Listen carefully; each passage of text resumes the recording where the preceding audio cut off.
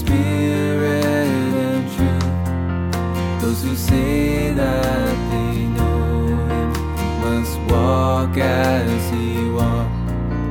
Those who worship the Lord worship in spirit and truth. Those who say that they know him must walk as he walked. He is the way and the truth, and in him is the life. If we obey his word, then we walk in the light. He is the way and the truth, and in him is the life. If we obey his word, then we walk in the light.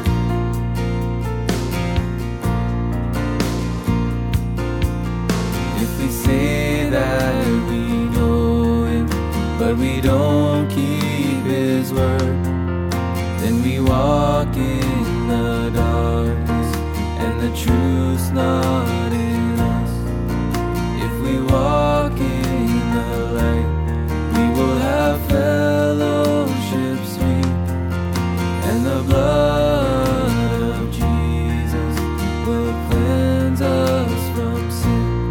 He is the way and the truth, and in him is the life. If we obey his word, then we walk in the light. He is the way and the truth, and in him is the life. If we obey his word, then we walk in the light.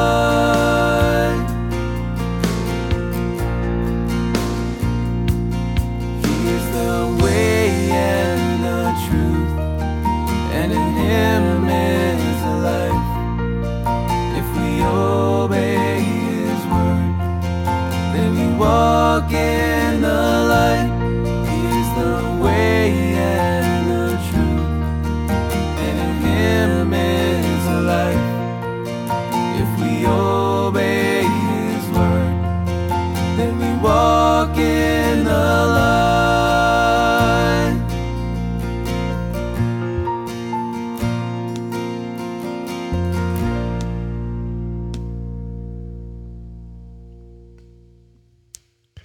That 3 minutes goes by so very, very, very quickly, does it not? I know if you're probably listening later in the morning or later in the day or another day, then maybe it seems like it goes on forever. But it's a great song to plug into your mind. It's a great song to know. It's a great song to kind of start your day out, to think about walking in the light and being in the light as he is in the light, to be what God has called us to be. So, no apologies there. It's a great song. It does give people who are joining us live the opportunity to get logged in and say good morning here to one another during the live portion of this. But if you're listening a little bit later on, we're still glad to have you listening as we are working our way through the book of Ephesians. We are in the first chapter. We've been camped right here in the first chapter now for several days because it is loaded. I mean, it is loaded, absolutely loaded with so very, very, very much. I had people commenting and messaging me after the broadcast yesterday, wanting some more insight and some more information and whatnot, and glad to give that, certainly. Today is loaded up, and we're continuing with this idea of the great doctrines of the faith. Yesterday we looked at something called TULIP. We looked at the whole issue of predestination, free will, and I concluded for you yesterday that there's a mysterious harmony between the sovereignty of God and his choosing, and yet the free will of man that God has given to man. And there's a tension in those things, and I don't think we can exclude either one. And do the scriptures justice. We need to maintain both, although always leaning, in my estimation, at least, as I look at the scriptures, leaning into the sovereignty of God, that God will do what God will do, and we can trust him in the midst of what he does. And that is our calling. Today, we move on out of that. We spent about 2 days considering the words predestination, choice, choosing, election, and now we're going to move on into some other great doctrinal themes that we find here in the first chapter. Within the first 14 verses, it is loaded with some themes, and this is not in any way meant to be exhaustive teaching, more introductory teaching to help us think about some fantastic things that God has done for us. So let me get us into the text. I'm going to, again, just read several of the verses. Some of them we've already covered earlier, but just as reminders, as things to reinforce. And again, I encourage you that there are some passages here that I think are passages every Christian just needs to know. There are passages that you should just underline and circle and underscore, perhaps write on a 3x5 card, or if you're getting older, maybe a 4x6 card, or even older, maybe a whole sheet of paper, large print, giant print. I use giant print just for the record, and post it somewhere to help you memorize these verses. Ephesians 1:3 is one of those verses. Praise be to the God and Father of our Lord Jesus Christ, who has blessed us in the heavenly realms with every spiritual blessing. If that doesn't just get you going in your day, if that doesn't just keep you going in your life, I don't know what will. I mean, praising God who is our Father, praising our Lord Jesus. So we've got God, the Father, and the Lord Jesus, who has blessed us. Say this with me this morning. I'm blessed. Just go ahead, out loud, say it. I'm blessed. If somebody else is in the room, say I'm blessed. And they're going to look at you and go, what? And you go, I'm just blessed today. I'm blessed by God every day. The word blessed twice in verse 3, who has blessed us in the heavenly realms with every spiritual blessing in Christ. Now, again, we've covered this more extensively earlier, so I'm going to move on. But just to get you going, just to say, I am blessed by God today. Go ahead and say it. I am blessed by God today. Not just I'm blessed. That's good, but I'm blessed by God. Wow, that's even better to think about being blessed by God. For he chose us in him before the creation of the world to be holy and blameless in his sight. There's that great theme, great doctrinal theme of choice. In love, he predestined us to be adopted as his sons through Jesus Christ in accordance with his pleasure and his will. Here we have, in verse 5, another theme that we want to pick up on. We're going to move on again from the predestined aspect, but look at the word adopted in verse 5. He predestined us to be adopted. I mean, adopted means adopted. If you think about being parentless, if you think about being an orphan, this word very much means the whole concept of God taking you from your orphan state and bringing you into his family.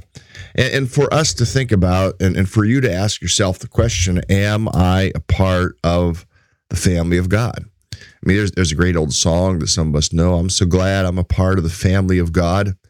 Been born of the Spirit and washed in his blood, joint heirs with Jesus as I travel this sod. I'm so glad I'm a part of the family of God. You are made a part of the family of God by faith in Jesus Christ. Now, I really want to clarify something. You might be a participant in a church, but if you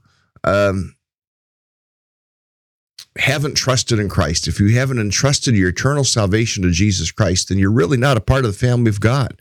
I'm going to give you a verse to show you that, and I want to encourage you, if you haven't trusted in Christ in that way, to to entrust yourself to Jesus Christ by faith. It is not our works that gets us to heaven. It is not our church attendance that gets us to heaven. It is not our philanthropic pursuits that gets us to heaven. It isn't altruism, compassion that gets us to heaven. It is faith that gets us to heaven. And for you to be adopted as a child of God, that adoption is actuated through faith. God does the work, but our part on our end is to say, yes, I know that I have trusted in Christ as my Savior, and I know because of that, I'm a part of the family of God. Here is a verse, John chapter 1, verses 12 and 13, particularly verse 13, makes this very clear to us.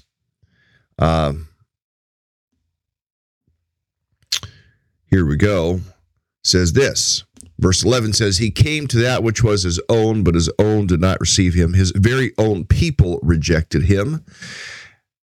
Okay, that's his people rejecting him. And so the gospel then goes out to the entire rest of the world. But verse 12 says, yet to all who received him, to those who believed in his name, he gave the right to become children of God.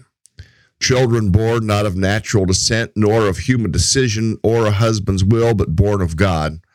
And again, this is a verse that I would mark. This is a verse that I would know. This is a verse, if you keep a list of verses in the front or the back of your Bible, this is one of those verses that would make the list. This is a great, simple, one-verse evangelism verse that you can use. Yet to all who received him. The simple question is, have you received Jesus? I mean, according to what this passage says. Now, some will say, well, it doesn't say in the Bible anywhere receive Jesus. Well, actually, it says it right here. Yet to all received him. And we could spend time parsing out what that word means. But the idea of inviting Jesus, to all who invited him, to all who said, I will be about his way. I will be about his character. I will be about his priorities. Yet to all who received him, to those who believed in his name, he gave the right to become children of God. Now, there is something implied in this verse. And what is implied is that for those who have not received Christ, they do not have the right to become children of God. Now, this is something that I know causes some people to struggle, but I'll say it nonetheless. People will go around saying, but we're all God's children. Well, there is a measure of truth in that we are all made in the image of God. In that sense, we are all humankind. We are all human beings. We are all brothers and sisters in the human flesh in that way. And yet, when it comes to the family of God, we are not all children of God. This verse implicitly says, and in fact, I would go as far as not only say implicitly, but I would say explicitly says that the right to become children of God is reserved for those who receive Jesus and believe in his name. That's not me speaking. That is this verse right here saying that to us. Yet to all received him, to those who believe in his name, he gave the right to become children of God. And so there is the necessity of receiving Christ. There is the necessity of believing in his name to become a child of God. Now, there could be kids in the house. You've got your kids in your house, and sometimes we've had like our daughter's friends at our house, and we kind of adopt them as our own, or our son's friends, and we kind of adopt them unofficially, of course, as our children, or call them our kids. Yet when it comes right down to it, they are really not our kids. And in the same way, there are people who attend churches who we include in the family gathering. We invite often to the family table, to the family functions, because they want to be there, and yet because they have not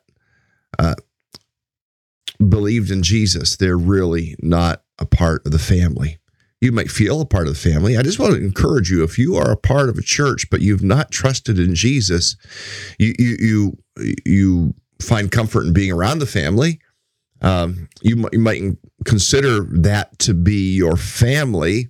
But in terms of an eternal perspective, a true spiritual perspective, you're really not a part of the family until you are adopted. And that adoption is actuated when you trust in Jesus Christ as your Savior. I don't know how to make it any more clear than that. That is truth from the Bible. That is not just something I've conjured up. We've read the verses. This is what the verses have to say to us. And so the great theme out of Ephesians chapter 1 and verse 5 is that he adopted us to be his sons through Jesus Christ. We weren't a part of the natural line. We weren't a part of the Jewish family. And yet he said, I adopt you. I call you. I want you to be part of my very own. To think of adoption, I mean, sometimes people will adopt scoundrels. Sometimes, and I've known many parents, many families that have adopted kids that have had all kinds of traumatic things happen to them, even within the first months of their childhood. All kinds of broken arms, broken limbs, all kinds of abuses, sexual abuse, all kinds of things that even within the first months. Or sometimes parents will adopt a child a little bit later in life, and there's all kinds of things. There is infant alcohol. What's it called? Infant fetal alcohol syndrome, where the parents were so alcoholic, especially the mother, that it affected the child in the womb, and they were born and will probably live the entirety of their lives with all kinds of issues. And there are parents that will say, I want that kid. I choose that kid. I adopt that kid. I mean, parents that will maybe foster a kid like that and go, but I love him. I'm going to adopt him. And for you to think about God loving you and God adopting you and God inviting you to be a part of his own family in that way. I mean, I think that is that not just phenomenal that God adopted you? And not only you adopted, but you get the full rights of full inheritance, all of it. The inheritance that is reserved for the rest of the kids, you get the same inheritance. And we will look at that along the way here and talk about inheritance. But the great theme, the doctrinal theme of being adopted by God, you need to realize that when you trusted in Christ, there were some 50 things that took place in that transaction, in that moment when you gave your life to Christ, some 50 different transactions that took place, adoption being one of them. And wow, all that God has given us in salvation, all that God has given us in Christ. This is one of those passages you could come back to and read again. If you do not get tripped up over the election pieces, which I don't get tripped over. There are so much here that you could read this every day and go, wow, look at all that God has given to me. And to be so thrilled in this way, to be blessed by God, to be adopted as his son or as his daughter. He predestined us to be adopted as his sons, as his daughters, as his children in accordance. And notice what it says, with his pleasure and his will. It wasn't like he adopted, and let me put that verse back up there so you can see it. I want to underscore this, in accordance with his pleasure and will. It isn't like God just said, well, okay, if I have to. This says that God adopted you with pleasure. That God willingly adopted you. Whatever you think your problems are, whatever you think the things that riddle your life are, that you would realize that God said of you, I adopt you. I choose you. It is my pleasure. It is my joy. It is my will to adopt you. Now, I had all kinds of warts in my life. I'm not talking like warts on my fingers or warts on my toes. I'm talking about the sinful warts of my life. And when I think of God stepping into the marketplace of sin and saying to saying, I want that person. I want that Culbertson kid there. There's a couple Culbertson kids here listening or participating this morning, and I give a shout out to my niece. But anyway, when I think of him looking at me at age 15 and all the substances and all the sinfulness that were a part of my life, I didn't deserve it, not at all, but God said, it is my pleasure to choose you. It is my pleasure to adopt you. It is my pleasure to call you my son. Wow. And maybe you were like me. I mean, some of you grew up in situations that maybe your moral life wasn't as decrepit as my moral life was, but you were still sinful. The Bible tells us that all have sinned. Maybe you weren't as decrepit. Maybe you grew up in a church situation, said my life was never like Jim Culbertson's life was, and I don't have much of a testimony. Oh, yes, you do.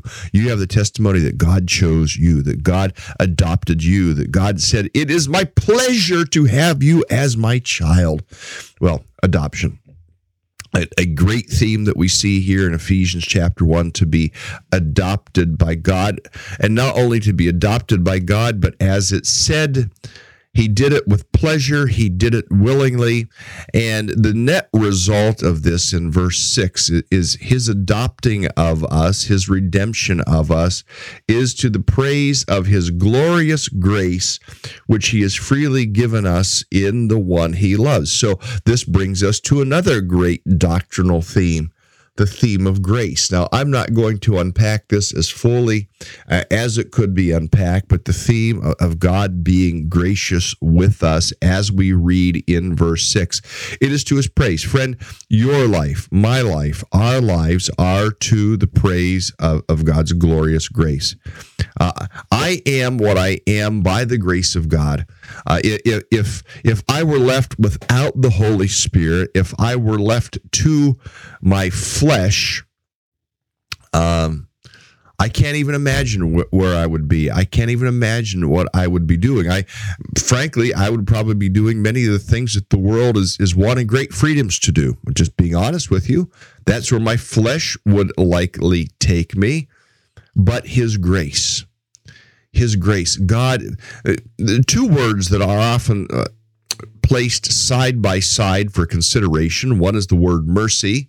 The other is the word grace. And oftentimes we'll hear it delineated this way. Mercy is God keeping us from getting what we deserve.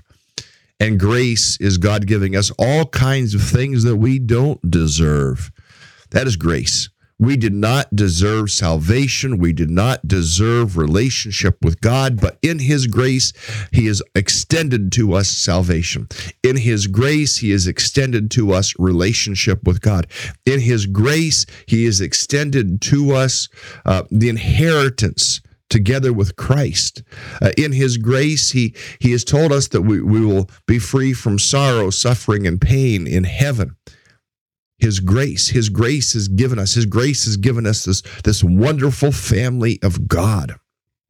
Grace that allows us to have salvation. Friend, you cannot gain salvation on your own. It is a gift of God.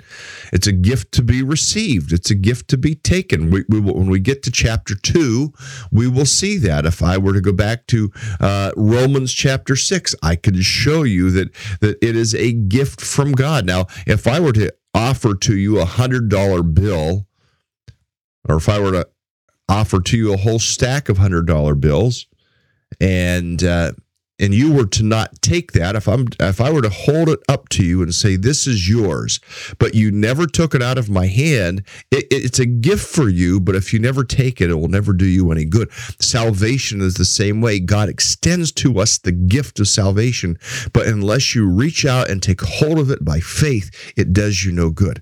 You need to trust in Christ, in his finished work, and what he did on the cross. And we think about grace, it all does come to praise of his glorious grace. And it says in verse 6, it says his grace which he has freely given us in the one he loves. Reminds me of a song. And I'm not going to try to sing the song, but there is a song that has these words to it. Freely, freely you have received, freely, freely give. Go in his name, and because you believe, others will know that he lives. And you can look that one up. There's another thing you can write down and get done with the broadcast. Look that song up on YouTube and listen to it. I was going to put that. I was going to say put that in your pipe and smoke it, but no, put that in your soul and let it bless you. Freely, freely you have received. Freely, freely give. He has freely given us his grace. Absolutely freely given us his grace. Wow. And you look at the words that Paul uses here. He doesn't just use grace. In verse 6, he says, to the praise of his glorious grace. To think of how glorious the grace of God is. Well, then we get down into another theme. All of these could be standalone, and they are standalone in the books of theology, studies of theology, words that stand alone and have great import to them, and lots of verses and lots of study, and I'm giving you the skinny on them. Verse 7, in him we have redemption through his blood. I'll stop there because the next phrase goes further. But then in verse 7, it ends up in accordance with the riches of God's grace. This is God being gracious with us. In him we have redemption. Now, we live here, those of us that live in Maine, we might think the redemption center where you take your bottles in to exchange them to get your 5 cents per bottle back. It's the way it works here in Maine. You pay 5 cents when you buy a case of water per bottle, and then when you take those bottles in, you get 5 cents back. It's just, I don't know. It's the system that's here. I guess it works. So you might think of redemption in that way, the redemption center, which sometimes it isn't the place you think, I'm going to run out to the redemption center and have a great day. No, but redemption, think of redemption stickers. Think of, what were those? H&S stamps or something like that, redemption stamps. Or think of a voucher that you get that you can redeem for something. And I redeemed a $400 voucher yesterday for a flight that I'm taking to Montana in late August. $400 voucher to redeem that, to take hold of it, to use it. But here's God redeeming us. Or you could take the word redemption and boil it down, or maybe use a synonymous term like purchase. In him we have been purchased through his blood, that idea of purchase. Now, I've shared this illustration before. Perhaps you've heard it. If you have, then indulge me. And if you haven't heard it before, then you can be instructed. When you go shopping in the grocery store, you walk in, let's say you're going to buy some berries. That's one that would be a theme that we'd all perhaps understand. You pick up that like that little that container, that pint, that quart of strawberries, and what do? You look at the top of it, you look at the bottom of it, you try to make sure there's no fuzzy white growth going on down there. You know, it's not starting to rot. You're looking at the top, trying to look through it and make sure that these look like it's a good selection of strawberries. Well, if you were to think about Jesus coming in and actually looking for the moldy ones, if you think of Jesus coming in and actually looking for the bruised ones, if you think of Jesus coming in and looking for the ones that have already begun to turn sour, and him saying, I'll take it. I can make something with that. That's exactly what Jesus did with us. He walked into the marketplace of sin to purchase us for God, and we had white moldy stuff growing on us, and we had bruises in us, and we may have begun to sour. We may have begun to rot already, but Jesus said of us, I will make something wonderful out of that. And so redemption, I always think about that when I think of the word redemption, and I just kind of picture Jesus walking into Hannaford's and going over to the berry section and picking up the berries and finding the worst one and saying, I'll take something. It's kind of like digging through and finding one that maybe somehow got left on the bottom. In the grocery store, they're supposed to, when they bring out new stock, move the old stock to the front so it gets purchased first. But I imagine every once in a while it's possible that one gets left down there somewhere in the bottom and they find it and it's gone kind of bad. Well, to think of Jesus coming in and getting that which has gone kind of bad and making something beautiful. There's another song for you, something beautiful, something good. All my confusion he understood. He made something beautiful out of my life. Now, I left out some verses there. I would have to go get the hymnal to sing them, but just the idea that God makes something beautiful out of your life. Redemption in him, it says, in him we have redemption through his blood. It took his blood to redeem us. He didn't redeem us with a dime. He didn't redeem us with a quarter. He didn't redeem us with a dollar bill. He didn't redeem us with a bar of gold. It took his blood to redeem us. He shed his blood. It should have been our blood being shed for the sins that we had committed, but he shed his blood in our stead so that we could be redeemed. Redeemed by the blood of the Lamb. Redeemed, how I love to proclaim it. Oh, I should get the hymnal out. No, I won't. It's over there.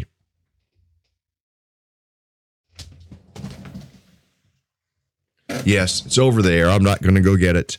But redeemed, how I love to proclaim it. Redeemed by the blood of the Lamb. Yes, to enjoy the redemption that we have through the blood of Christ, paying the sin price for you and I. So this great theme of redemption. I hope that you're excited already. I hope that you were blessed already. I hope that you are thrilled already with what we've looked at so far. And we've only gotten through just a few more verses. This is loaded right up. You talk about like a loaded baked potato. Well, this is a loaded chapter in the Bible, loaded right up. I mean, it's got all the sour cream. It's got the butter. It has the chives. It has the broccoli. It has the bacon. It's got the creamy nacho cheese. It has it all. All of it is in this chapter. In him, it says, we have redemption through his blood, verse 7. And then you get to the next part. It isn't enough that he redeems us. He didn't redeem us and bring us home, stick us in the fridge so we just continue to rot. No. It says this in verse 7. In him we have the redemption. In him we have redemption through his blood, the forgiveness of sins, in accordance with the riches of God's grace. And I just love how Paul does this. He doesn't just say in accordance with God's grace. No, he heightens the sense of this, and he says, in accordance with the riches of his grace. And there's other words. You go down to verse 8. It talks about lavished on us. God lavishes rich grace upon you and I, friend. Verse 7, it talks about we have the forgiveness of sins. Redemption brings forgiveness. God's forgiveness is unlike human forgiveness most often. God's forgiveness is a forgiveness that forgives and forgets. There are passages in the Bible that we can talk about, that we can consider. For instance, 1 John 1:9, if we confess our sins, he is faithful and just to forgive us of our sins and to cleanse us from all unrighteousness. You go back to Psalm 103, as far as the east is from the west, so far as has he removed our transgressions from us. In other words, when we confess our sins to God, God cleanses. God not only forgives, God cleanses. God forgives, God cleanses, God wipes the slate clean. Friends, live in the forgiveness of God today. The condition in 1 John 1:9 is if we confess our sins. So if we know our sins, if we confess our sins, God forgives us of our sins. Now, some people equate being forgiven of sin with salvation. They are not the same issue, friends. Salvation is something given by faith. Cleansing you also receive by faith in confession, but sin, if you sin, you do not lose your salvation. There are some people who think that, and that means that your salvation is it's completely dependent on you. But when you take the views of what we've looked at here in Ephesians 1 so far, we understand that our salvation depends on God. Yes, we sin. God still loves us. We're still God's child. God's waiting for us to say, Daddy, I'm sorry. I blew it again. But when we say that to him, he says, I forgive you and I cleanse you of all sin. So to think about this, to think about being adopted, to think about God's glorious grace, which he has given us, to think about being redeemed, to think about being forgiven by God in accordance with the riches of God's grace. Do you feel like your heart will burst yet? I hope so. I mean, there is just, this passage is just so much. Down in verse 8, we read these words that he lavished on us. What did he lavish? He lavished his grace on us with all wisdom and understanding. Lavished. To think of being something lavished on you. We've done a couple cruises now, and I enjoy cruises. In fact, because my Mediterranean trip got canceled, the Turkey trip, I said, well, we could always do a cruise. Then Wendy would maybe go with me because it wouldn't be quite as grueling as Paul's missionary journeys that I was going to do in September. But we would be going to Thessalonica, to Ephesus, to Athens, to Crete, to some of those places that Paul had been if we did a cruise like that. Let me get to the point. You get in there and you get into the fine dining section. If you ever cruise, there's a fine dining section. You've already paid for that, but sometimes you feel like guilty for asking the server to bring you something. I sat next to a man, and he'd ordered prime rib, and somehow I missed prime rib on the menu. Didn't even see it, and I love prime rib. I ordered something else that was kind of akin to ham. It had some other fancy name, but basically it was ham. He said, well, you can order this too. You can order both meals. They'll bring you as much as you want. It's been paid for. You paid for it. And it's their joy to serve you. Sometimes we go around in our Christian life acting like we don't deserve it. Well, it's been paid for. Christ paid for it for you. And he wants us to enjoy it.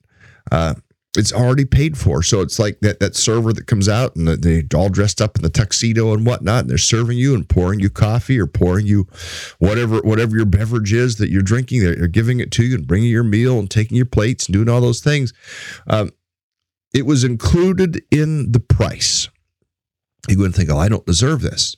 Friends, it's included in the price. There's so much that is included in the price that Jesus paid for us that we don't take advantage of. And he's like, why? I did this for you. Take advantage of this. Enjoy all that I have done for you. In that way, we glory in Christ. In that way, we just kind of frolic in Jesus, in all that he has done for us, to lean into that and to not feel dejected because he has done it for you with his pleasure and with his will. Well, verse 9. I want to come back around and there are some comments. I should come around and look at the comments and see what is said here. If we sin, we do have to suffer the consequences of sin. Oftentimes, yes, just like David when he sinned, but he suffered the consequences of his sins with Bathsheba. Someone making that comment. Yes, I mean often, but not always. I think sometimes God spares us the consequences of our sins.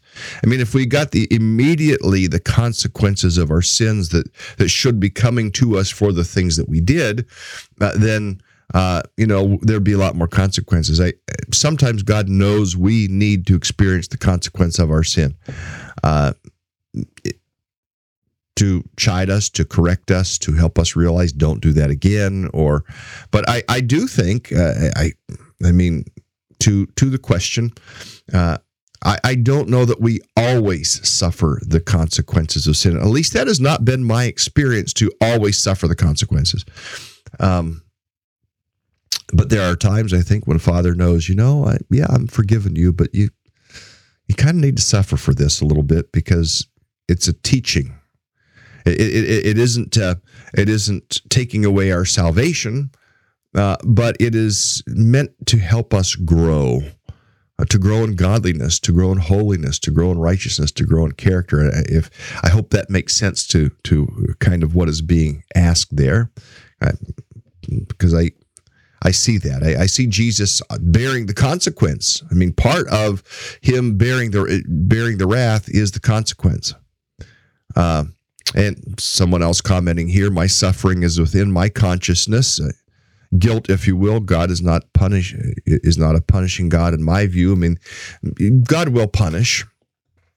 There is, especially those who do not turn, those who do not repent, there is an aspect of punishment that comes, that speaks of the wrath of God to come. And it does tell us in the book of Hebrews, the 10th chapter, that God disciplines those whom he loves. Well, God must know I'm a whip, because I don't feel like God is always disciplining me. Maybe it's because I tend to be more quick to acknowledge my sins. I don't feel that God is always bringing punishment. Sometimes, though, punishment is delayed. We need to be punished or disciplined. It's like our kids. We love our kids, and so sometimes we've had to discipline our kids for their own good. So there is, I have agreement that God is not necessarily a punishing God. True. Hebrews 10 does speak about God being, and if it's not Hebrews 10, it's Hebrews 12. I'm pretty sure it's Hebrews 10. It does speak about God being a father who sometimes disciplines his children. Sometimes we just need disciplined, and God has to do that. But in my experience, that is more infrequent than frequent. God is far more gracious, far more willing to forgive, and I often don't have to suffer the consequences of my own sinfulness. Well, let's come back into the text.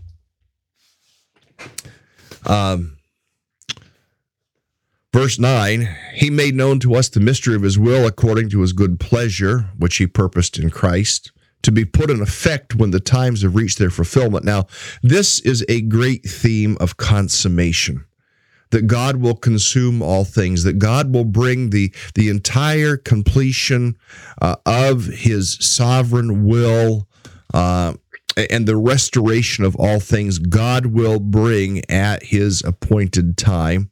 It says in verse 10, to be put in effect when the times will have reached their fulfillment, to bring all things in heaven and on earth together under one head, even Christ. Some would say this points to the millennial kingdom. Some would say, well, we will experience this apart from millennial kingdom. This will happen someday.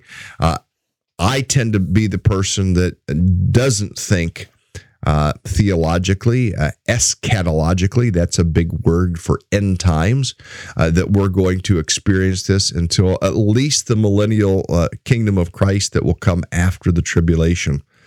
That is my own personal theological understanding of that. But the mystery of his will, the mystery was bound up in Christ. The mystery of salvation through faith, the mystery of the workings of the Spirit, the mystery of election and the mysteries of redemption and what is now revealed in Christ. He has made known to us the mystery of his will according to his good pleasure, and this will be put in effect. I mean, so you ever ask yourself, well, why didn't God just Why didn't God just take me out of here? Why do I still have to face suffering? Why do I still have to face the problems that I have to face? Why do we still have to face illness? Why? Because things haven't been put into effect. Global warming. Let's talk about that for a moment. I mean, Romans 8 says the earth groans, waiting for the fulfillment, for the ultimate bringing together, for the ultimate consummation. Romans 8 tells us that the earth, in fact, yes, it does groan, waiting for that time to come. Verse 10 said to us this great theme of consummation: it will happen. What will be put in effect when the times will have reached their fulfillment to bring all things in heaven and on earth together under one head, even Christ. There will not be this 50-50 split, Republican, Democrat. I'm just going to use those political terms. And then there are lots of other ideological terms we could use. No, he is going to put all this into effect at its appointed time, and God alone knows what that appointed time. Verse 11, we've already kind of covered verse 11 before. In him we were also chosen, having been predestined according to the plan of him who works everything in conformity with his will. So hear these words of being chosen, having been predestined. We dealt with those yesterday and the day before, but those are great themes as well. The theme of election or predestination. I mean, great theological terms to dig into. Now, you may choose to get some theological books, and I encourage you, don't just use Google. There are some good things there, but you might look up some Wayne Grudem books, and get books by Wayne Grudem or others who could explain to you. You could read Calvin if you want to. There's lots that you can dig into and study to begin to understand more fully the concepts of election and predestination. But it says this in verse 11. I want to get to this part. Who works out everything in conformity with the purpose of his will. God will work everything in the conformity to his will. He's just gonna make it happen. It's all gonna conform. This is where sovereignty comes into play. When God wants it to happen, it's gonna happen. Now, there are things that maybe some of the discussion could go, well, are there things that God isn't worrying about that are just kind of happening freely? I mean, some say absolutely everything is under the sovereign direction of God. Others would say everything is under the sovereign allowance of God. God directs the things that he wants to direct, and he allows the things that he wants to allow. That is how some would perhaps understand sovereignty and what God does. But the thing I can tell you unequivocally, absolutely, because Scripture says it, is that the things that God wants to have happen will absolutely happen. The things that God wants to work out, he is going to work out, and nothing can thwart that. Nothing can stop that. It says it here in verse 11, in him we were chosen, having been predestined according to the plan of him who works everything out in the conformity with the purpose of his will. And then it says this, in verse 12, in order that we, who were the first to hope in Christ, might be for the praise of his glory. Friends, we were the first to hope in Christ. Now, he's maybe talking about the Jewish people, but let's just say this. If you were to take out first to hope in Christ and say this, in order that we, who hope in Christ, first could be first century, first could be the Jews, and then the Gentiles, apart from the word first, we who hope in Christ might be for the praise of his glory. That our lives would be for the praise of the glory of God. That in our business we would live for the glory of God. In our recreation we would live for the glory of God. In our marriages we would live for the glory of God. In our parenting we live for the glory of God. In our church we live for the glory of God. In government service we live for the glory of God. In working as an employee, we'd live for the glory of God, that we would do all things for the glory of God. We might be for the praise of his glory. I would have you say this, Lord, help me glorify you today. There you go. Lord, help me glorify you today. And there's another little song that comes to mind. Today must be, that must have come up in the files today here in my hard drive. In my life, Lord, be glorified. In my life, Lord, be glorified. In my life, Lord, be glorified today, that we would be for the praise of his glory. Now, there is one more theme that I need to get to here because we're running out of time. Let me get there. Verse 13, in him you were included in Christ when you heard the word of truth. So you heard the word of truth, the gospel of your salvation, you heard it. And then verse 13 says, having believed the necessity of faith to gain the salvation. You hear the word of God. You hear the truth of God. You hear the gospel of God, the gospel of salvation by faith in Christ, and you believe that gospel. Here is this great, grand truth. You were marked in him with a seal, the promised Holy Spirit. This is called the indwelling of the Holy Spirit, the theme, the doctrine of the indwelling of the Holy Spirit. He indwells you permanently. He will not leave you. He is always there. Yes, you can quench him. Yes, you can grieve him, but he is always there. He ain't going nowhere. He is there. Having believed, you were marked in him with a seal, the promised Holy Spirit, who is a deposit guaranteeing our inheritance until the redemption of those who are God's possession. Again, here's this phrase, to the praise of his glory. Sealed. It's kind of like...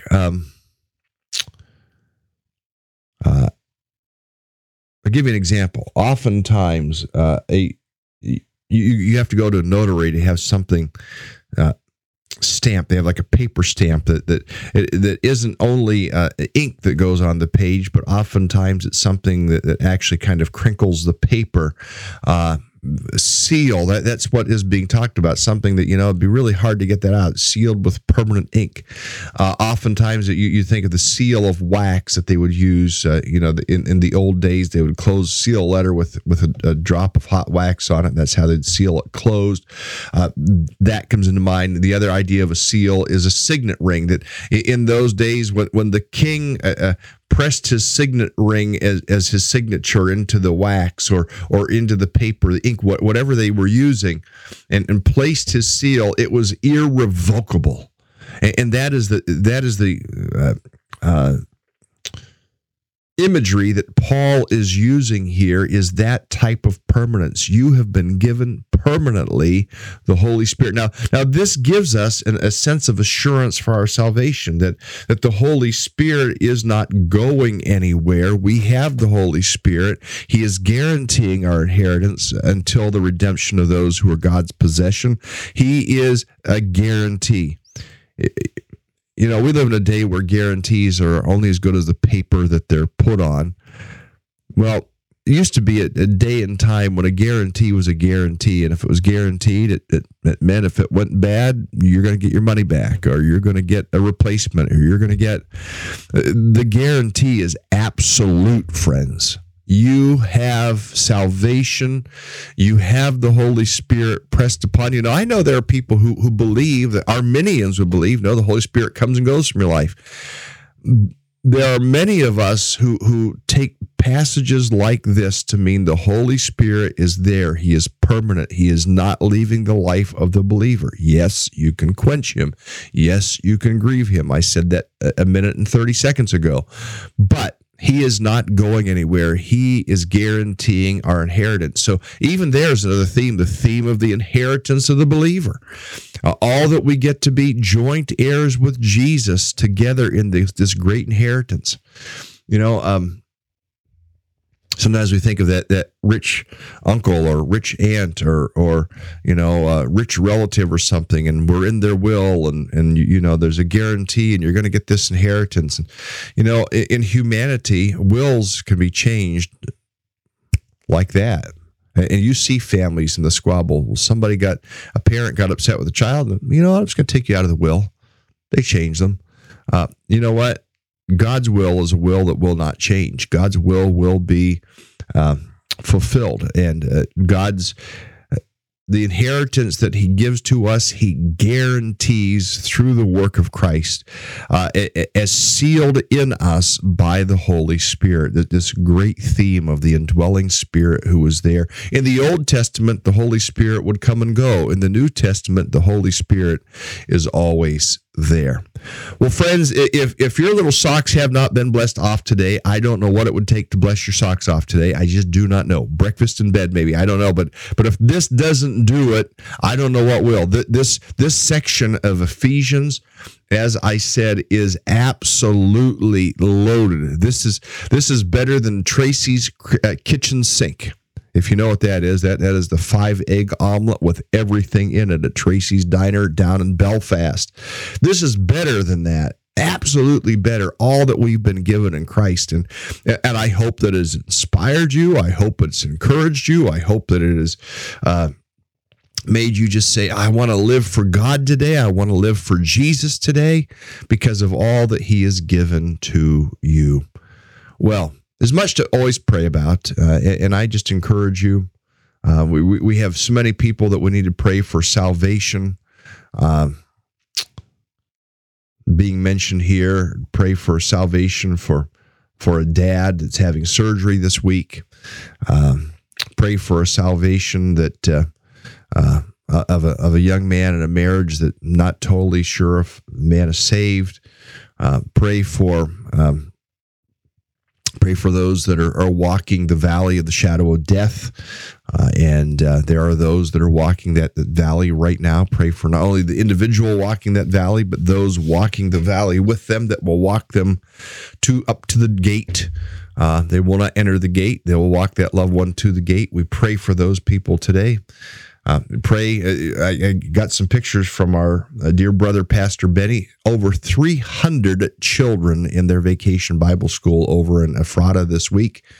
Absolutely wonderful at Ephrata Baptist Church in Romania. Praise God for that.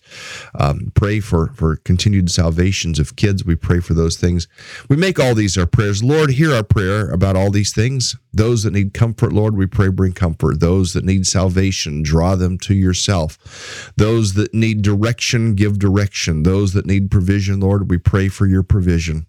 Lord, we pray rejoicing in what you're doing at Ephrata Baptist Church over in Romania. We praise you. And Lord, we pray again today that you would end the war that is taking place in Ukraine. That is our human desire. We see the suffering. We pray that you would bring comfort to those that are in anguish as a result of this war. Lord, end the war. Lord, in all these things today, we ask it in Jesus' name, and we say, Lord, hear our prayer. Amen. Well, friends, that's a wrap for today. I want to encourage you to have a great day today, and we will pick up in Ephesians chapter 1 tomorrow. Have a good day, everyone.